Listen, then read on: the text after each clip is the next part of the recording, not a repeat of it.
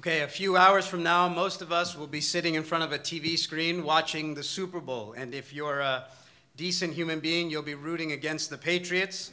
And by that, it's not because I'm for Atlanta as much as that I'm against Tom Brady. It's just that to me, Tom Brady, he's so perfect, it's annoying, right? Like he's a good quarterback, and he's going to go to the Hall of Fame, and he's successful, and he seems like a good guy, and Shainu thinks he's good looking, and so I can't stand the guy at all. I can't stand him. So you're going to watch to see what the outcome is going to be, to see if maybe the Falcons can pull this off. But imagine that you were watching the game, and you knew how it was going to turn out. If you knew what the score was going to be, I'd imagine that would change how you'd watch tonight's game. For example, that happened to me earlier this season. In week 3 of the NFL season, the Eagles were playing. They had won the first 2 games. By then, we had already announced that the Eagles were going to win the Super Bowl.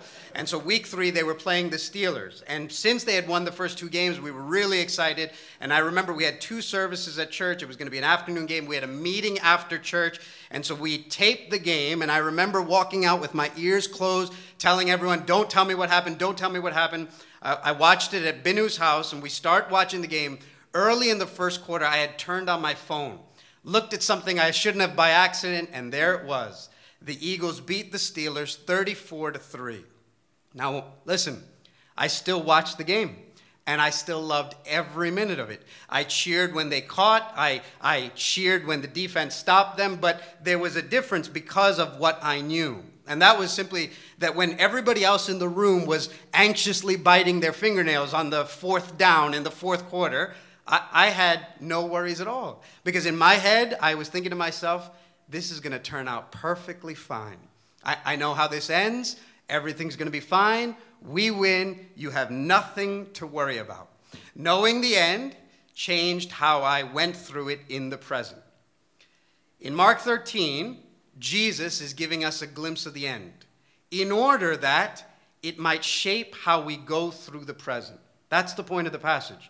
He's not trying to pique your curiosity and give you these end-time riddles so that you could be obsessed with charts about the end time. He's trying to give you a glimpse of how the game ends so that it might shape how you go through the present. This chapter is about what it means to be a disciple of Jesus in the present in light of the end. That's what he wants to teach here. Now, as you heard Binu read all of Mark 13, you have undoubtedly already sensed this is a beast of a chapter. This is a thick, dense, at times complicated, at times confusing chapter. In fact, as I was getting ready to study this passage, I read one commentator whose opening line was that there was no passage in the gospel, according to Mark, more problematic than this one, which is what every preacher loves to hear as he's getting ready to preach. In fact, I should tell you, I read a number of commentaries and listened to a bunch of scholars, people who are brilliant, who love Jesus, who believe the Bible from cover to cover, and I should let you know, they all seem to have slightly different interpretations about this passage. Right? People who love the Lord, who believe the scriptures, and yet at different points in this passage, in this chapter, they land in different places about what exactly Jesus is saying. And as I want you to hear that, I want you to know that shouldn't be a reason for us to panic. One of the things you'll learn, one of the things we've learned as we read through the scriptures is that God has spoken, but he, in his own wisdom, has not chosen to make everything clear the same way. That there are some things in the scriptures that are clearer than others. One person said it, there are the things in the scriptures that are the main things, and they're the plain things. And those things which are main and plain, we should hold with closed hands, with closed fists. We'll fight over them. We'll divide over them. So if you want to know, is Jesus God? Did he die? Did he rise again? Is he coming back? We hold these things as main and plain with a closed hand. And then there are other places where Christians who love the Lord, who believe in the scriptures, disagree. And they do so with humility. That's how we should approach Mark 13 as well. We should approach this with humility, if nothing else, because part of this chapter is about Jesus coming. And if you think about it, remember the first time Jesus came. They had a Bible full of prophecies, A Bible full of what to expect when the Messiah would come. Prophecies about Bethlehem, prophecies about the King of David, and yet the way he came stumped them all. With all that they knew, he still surprised them all. And so it should humble us as we await his coming again to read this with expectancy, keeping the main things, and the plain things, but humbly, knowing that he's saying some things that are here difficult for us to understand. So, in Mark 13, Jesus is going to talk to us about the end. You want to keep your Bibles open because we're going to be walking through this chapter together. Mark chapter 13. He's going to talk to us about the end, and we should be almost asking, the end of what? And that would be a good question to ask because he's actually going to tell us the end of two things here. He's going to tell us the end of the temple in Jerusalem and the end of time, the world as we know it. And in fact, that's sometimes what makes this passage so difficult, is it's sometimes hard to distinguish when is he talking about the end of the temple in Jerusalem, or when is he talking about the end of the world as we know it, or both. And that's what makes it somewhat tricky and challenging. What's clear is we need God's help as we read this passage. So pray with me for a moment. Let's ask him for that help, trusting that he can provide it to us. God, we pause as students of the Bible, as disciples of Jesus Christ, as those who want this morning to hear from you, who trust that you, by your Spirit, decided this passage was in the Bible for our present good.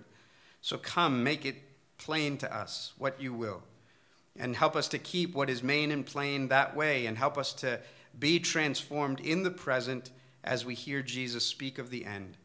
Come help our minds and our ears and our hearts, and let your Spirit speak to us and transform us. This we ask and pray in Jesus' name. Amen. I want you to know that Mark 13 isn't randomly inserted into Mark's account. So it's not as if Mark is saying, we interrupt your regularly scheduled program to bring you this random teaching on the end times. No, this is a very logical connection to what has come and what will come. Jesus has been talking about the temple. Jesus has been in the temple. And so Mark 13 fits that way. Let me remind you the flow. In Mark 11, Jesus rode into Jerusalem. And if you remember, he went into the temple and it says he looked around. He sort of surveyed everything. He inspected everything. He evaluated everything. And to find out what came about of his evaluation, you had to wait till the next day. Because the next day, if you remember, you get a clear picture of what Jesus thought of the temple. He's walking to the temple and he sees a fig tree. Do you remember that? From the distance, there's leaves, there's all the signs of fruit. But when he gets up close, he finds this thing is lifeless and fruitless and barren. And he pronounces a curse on the fig tree, and it withers down to its roots. And when you wonder what is that about, suddenly we connect the dots and go, that was sort of a drama, a parable, if you will, of the temple. Because when he got up close to the temple, he saw from far this thing had all the signs of religious life and spirituality, but up close it was lifeless and fruitless and barren. And if the fig tree with its big empty show is going to wither down to its roots, and the temple is a picture of the fig tree, then you connect the dots and go, what's about to happen to the temple? And Jesus walks into the temple and he clears shop. He throws tables and throws chairs and stops people from walking. And then in chapter 12, we hear this long series of interrogation of Jesus in the temple. The religious leaders who should have welcomed God in the flesh coming to the temple have nothing but question after question after question. So much so that 12 ends, if you remember, with Jesus condemning the big empty show religion of the scribes, sitting across the treasury, pointing out the rich people and commending to us a poor widow. Now, chapter 13 begins with they are leaving the temple. In fact, that's how 13 starts. He's going to walk out of the temple. And I want you to know, even that simple detail is significant. Jesus is walking out of the temple. He's leaving, God in the flesh.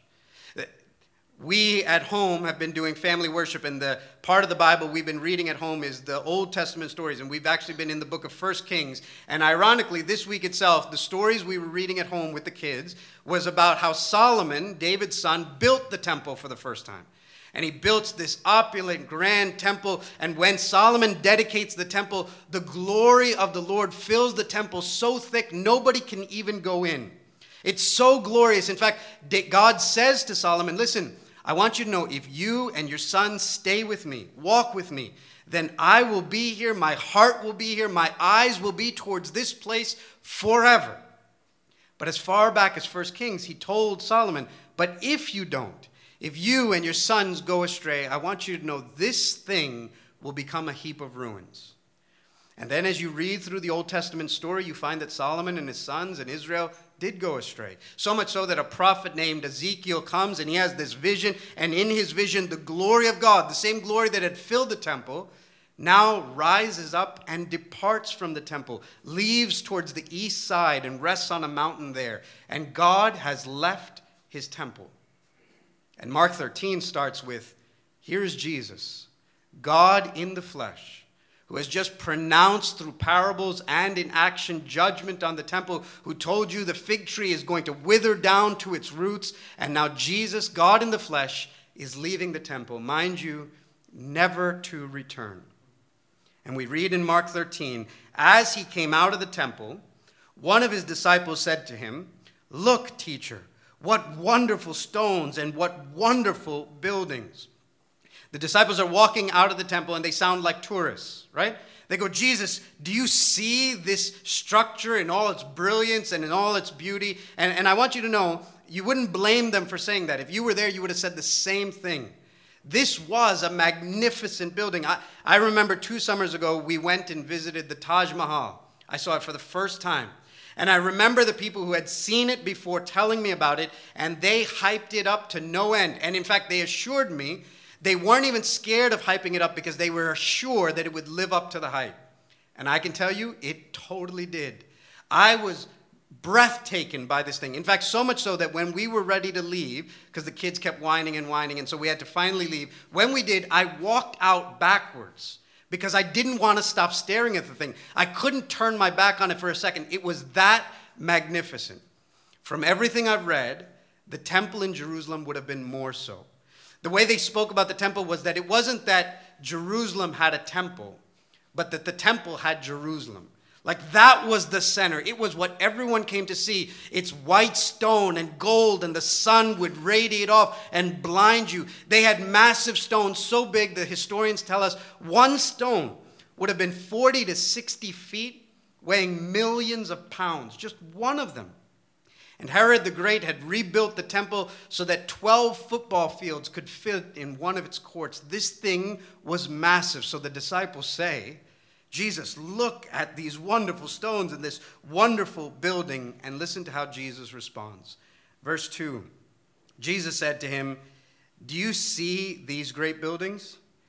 There will not be left here one stone on another that will not be thrown down. I mean, the very center of everything of God's people. And Jesus saying, this thing is going to be a heap of ruins, rubble. It's going to wither down to its roots. Not one stone will be left on another. Now, you can imagine that kind of thing would bring about some questions. And that's what the disciples had. Look at verse 3 and 4. And as he sat on the Mount of Olives opposite the temple, Peter and James and John and Andrew asked him privately, tell us, when will these things be, and what will be the sign when all these things are about to be accomplished? So listen to that. 4 of the disciples come back. They've gone to the other side of the temple. They're looking at it now, and they say to Jesus, Jesus, we've just got a question about that bomb you dropped back there, about the temple being destroyed, how no stone is going to be left on the other. When is that going to happen, and what should we be looking for? Right? When is that going to happen, and what should we be looking for? Now listen, 7 Mile Road, you can't miss this, because if you're going to try and understand this chapter, this is key. What are the disciples asking Jesus about? They're asking him about when the temple, what he said in verse 2, is going to be destroyed, and what are the signs that are going to accompany that. And that's important because then you understand that what Jesus says next is in response to that question. It's about the temple. And that's important because if you grew up in church, a lot of the stuff that you hear Jesus say next sounds like stuff that's about the end of time.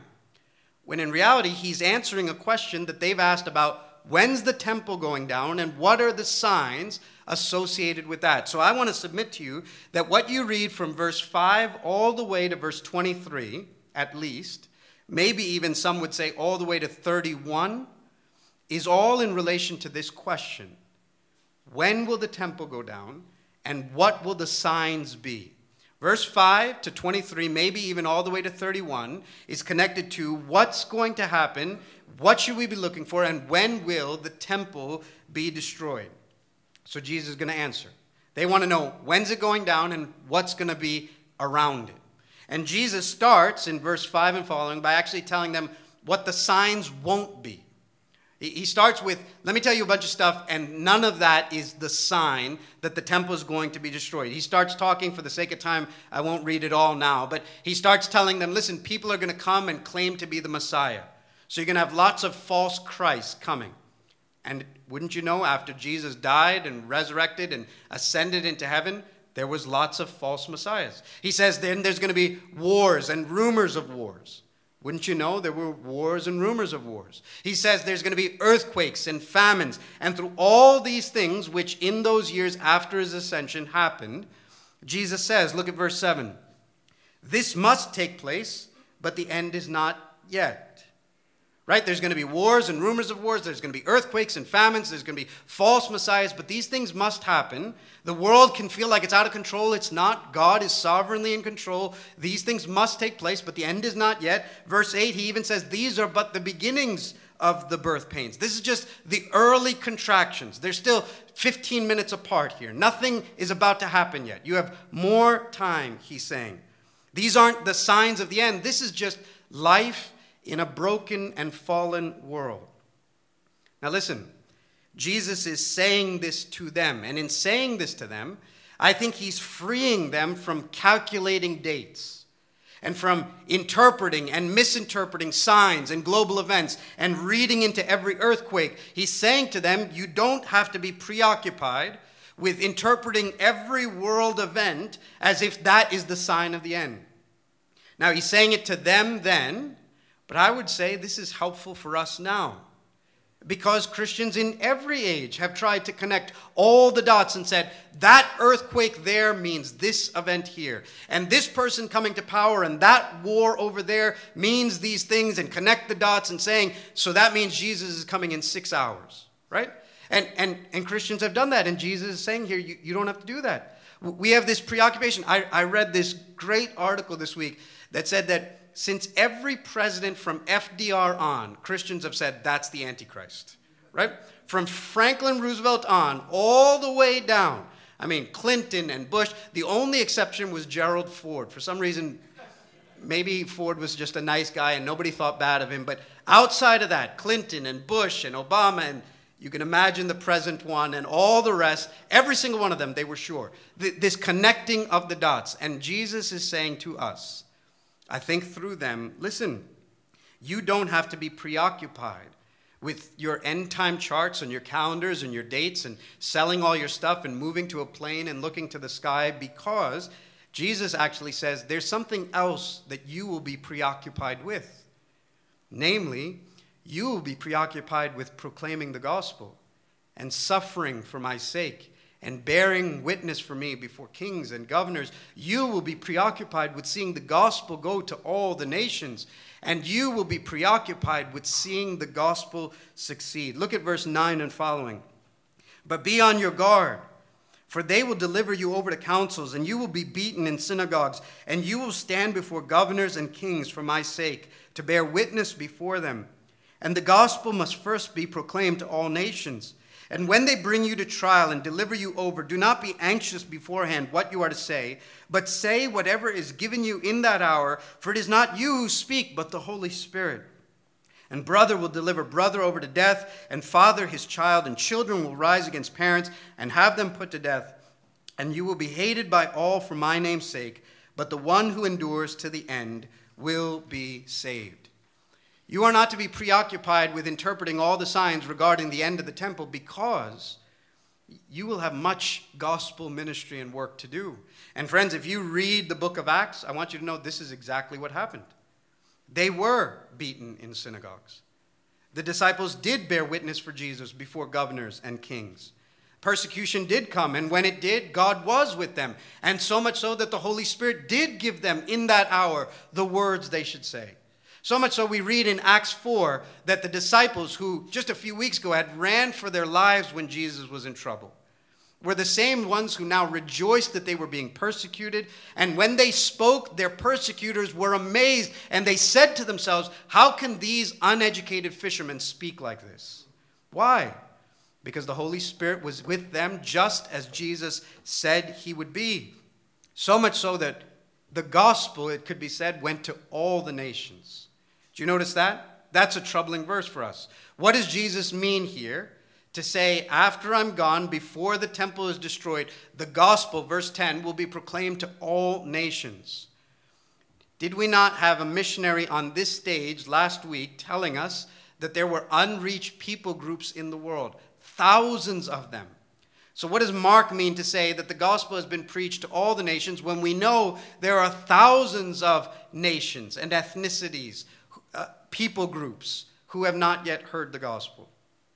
I think what Mark has in mind here is to speak sort of the way that Paul will speak in other parts of the New Testament. Right? When Mark is writing this, there are whole continents that haven't been discovered. So the gospel hasn't come to the Native American peoples on the North American continent.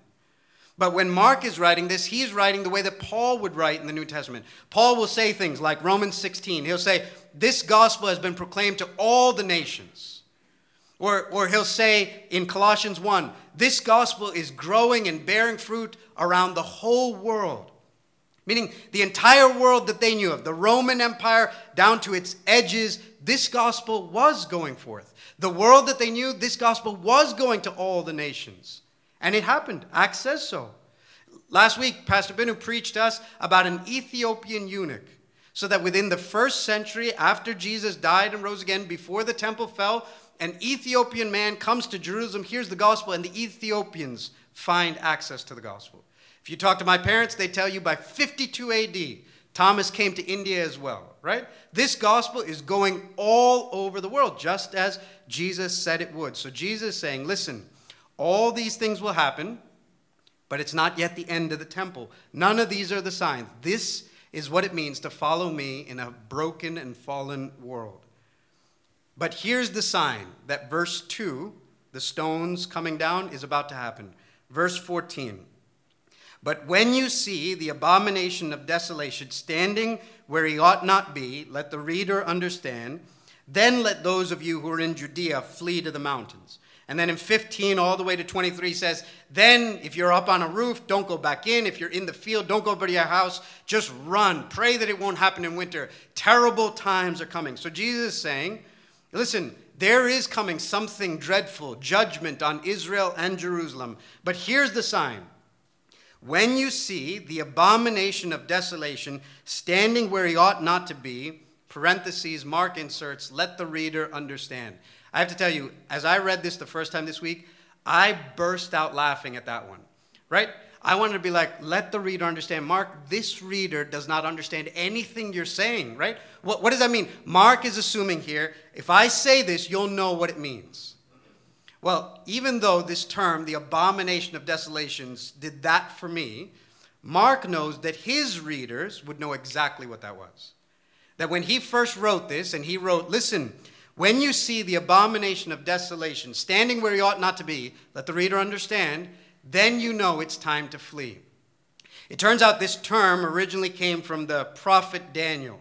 And Daniel had prophesied that there was going to come this abomination of desolation, standing where he ought not to be. And in Mark's day, everyone knew exactly the fulfillment of that prophecy. Everyone knew Daniel was talking about this thing that happened in 167 BC.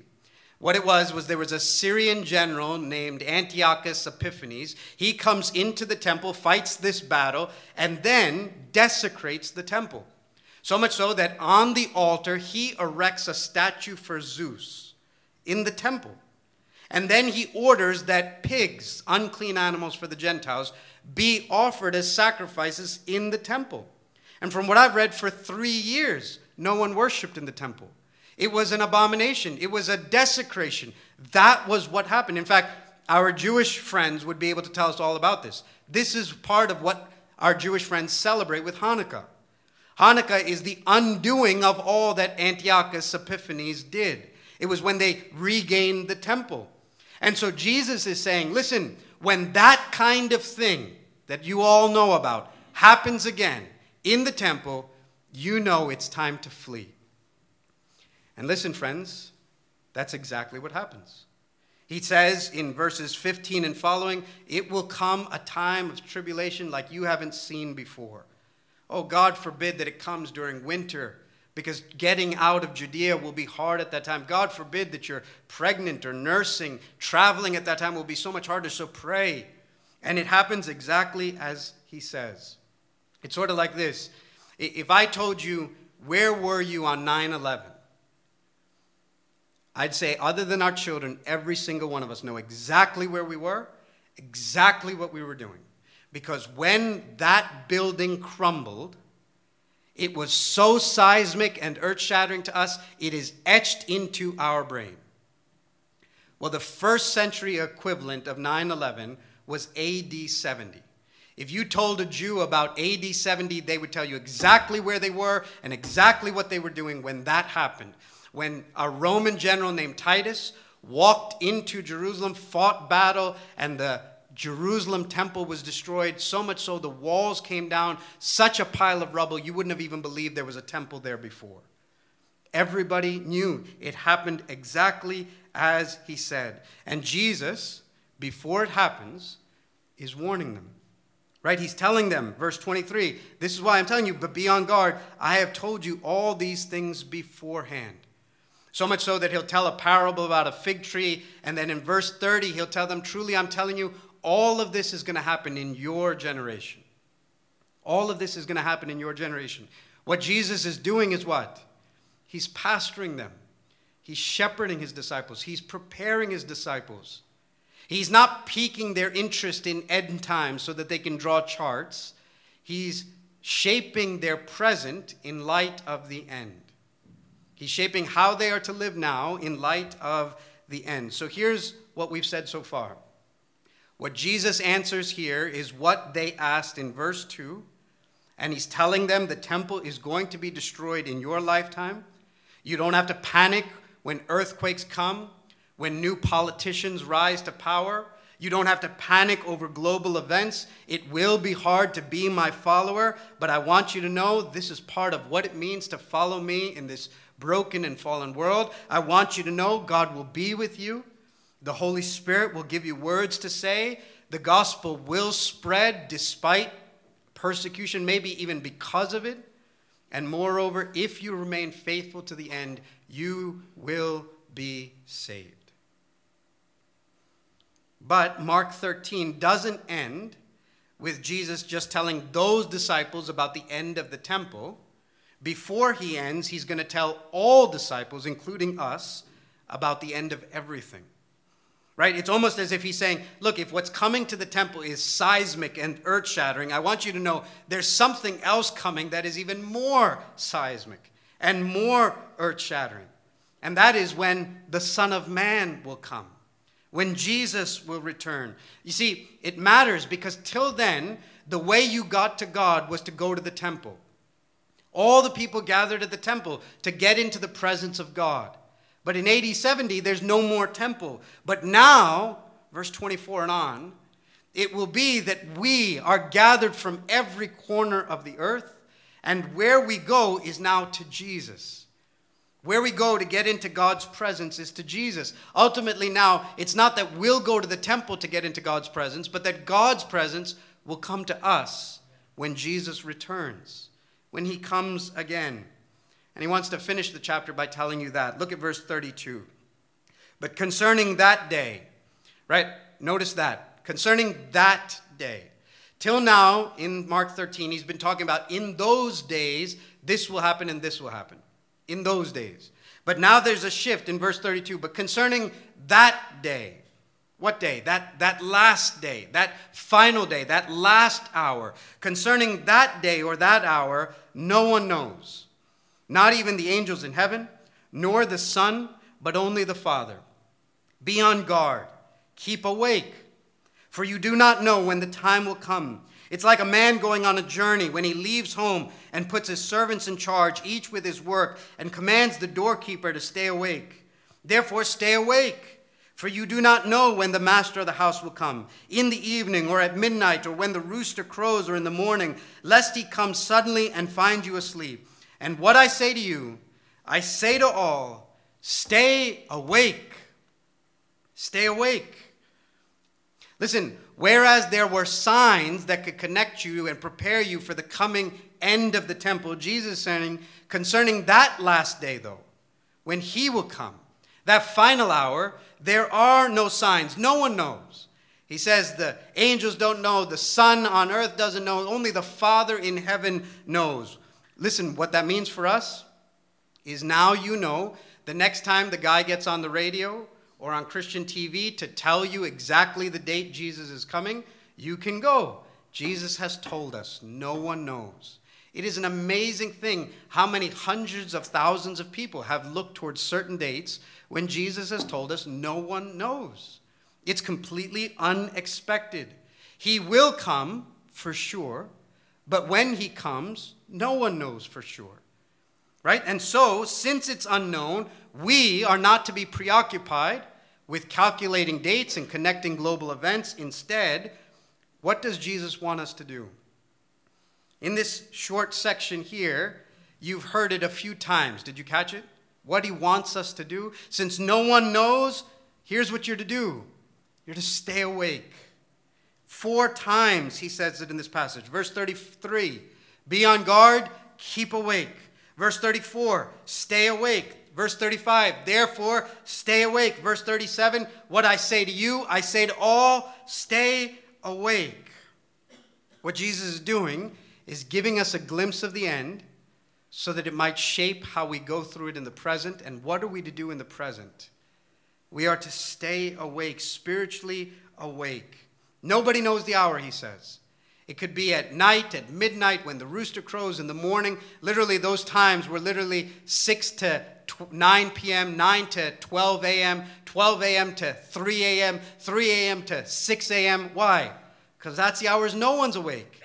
And he's trying to say to you, stay awake, be vigilant, be alert. He could come at any moment. Here's what this passage is saying. Believe this in your heart. He could come before I finish this, I was hoping, this sentence. He could come. Are you living like that's real? That he could come. So stay awake. He's telling you, don't nod off now. Don't sleep. Don't sleep in your sin because he could come. Don't drift off and be drowsy about the things of God. He could come now. And what if he should come and find you asleep, he says. So the doorkeeper of the house must live alert and awake because he could come. How much time will you give yourself to drift and backslide and be hardened in heart? For he could come at any moment and no one knows. So you are to stay awake. Don't be drowsy on him. Be alert. Don't drift off living like you're the owner of this life. You're a steward. You're a doorkeeper, and the master of the house could come at any moment. God forbid he should come and find you spiritually sleepy, drowsy. And so he's throwing cold water on your face, shaking your soul, saying, how long will you slumber? He could come, so stay awake. He is not telling you some random end time prophecy. He is trying to shape how you live in the present. If the end of Jerusalem's temple was seismic and cosmic, what will it be when the Son of Man comes and the whole thing is done? And listen, do you notice in verse 24 and 25, I'm not going in there now, if you read it, it's the language of, and then the sun is darkened and the moon no longer gives light and the stars fall out of the sky and the whole earth shakes. It's this imagery of almost all hell is breaking loose. And that's exactly right. When he comes, if you do not know Christ, it will be as if all hell is breaking loose. Verse 25, however, is a picture of, and then the angels will come and gather all the saints from every corner and gather them to Jesus. 24, all hell is breaking loose. 25, heaven is breaking in. And the end will be one of the two based on where you are with Christ. Are you not in Christ? Then the end means all hell is going to break loose. Are you in Christ? Then the end means heaven is finally breaking in. The coming of Jesus can be a frightening thing, a scary thing, the stars falling out of the sky. But for the Christian knows there was another day which the earth turned dark and the earth shook. And Mark will tell us about that in chapter 15. That when Jesus was on the cross, the earth went dark and the earth shook and judgment did fall. But for the Christian, it fell on him. Hell fell on him so that heaven might break on us. This is the good news of Jesus Christ. And you are being told it today so that you might wake up. You are being warned today so that you might wake out of your slumber. For when he comes, it will either be hell breaking loose or heaven breaking in based on where you are in Christ. And he has received judgment so that heaven might break in on you. There is good news. He is coming back. Be awake to that. I want you to hear that for your present day. When you struggle with your sin and you hate this stuff about yourself and you wonder, when will this weakness go away? Stay awake.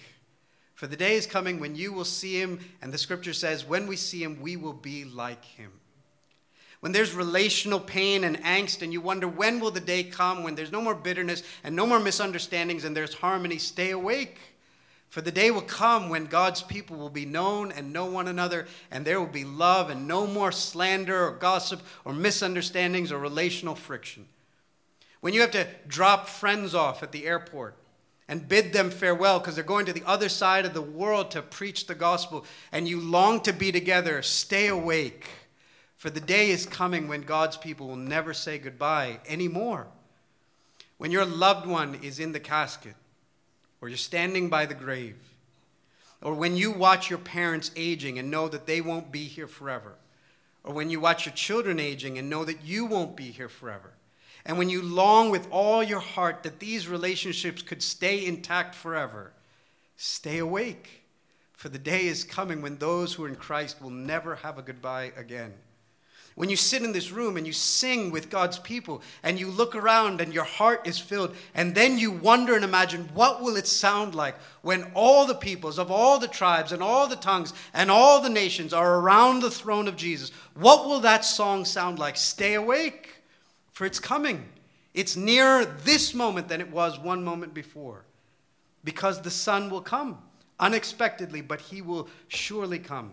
And when you're thinking sane, in your sanest moment, when you realize more than the relationships you have with your children or your spouse or your friends or your family, when you think sane and go, there is a lover of my soul I have not yet seen, but I will see him.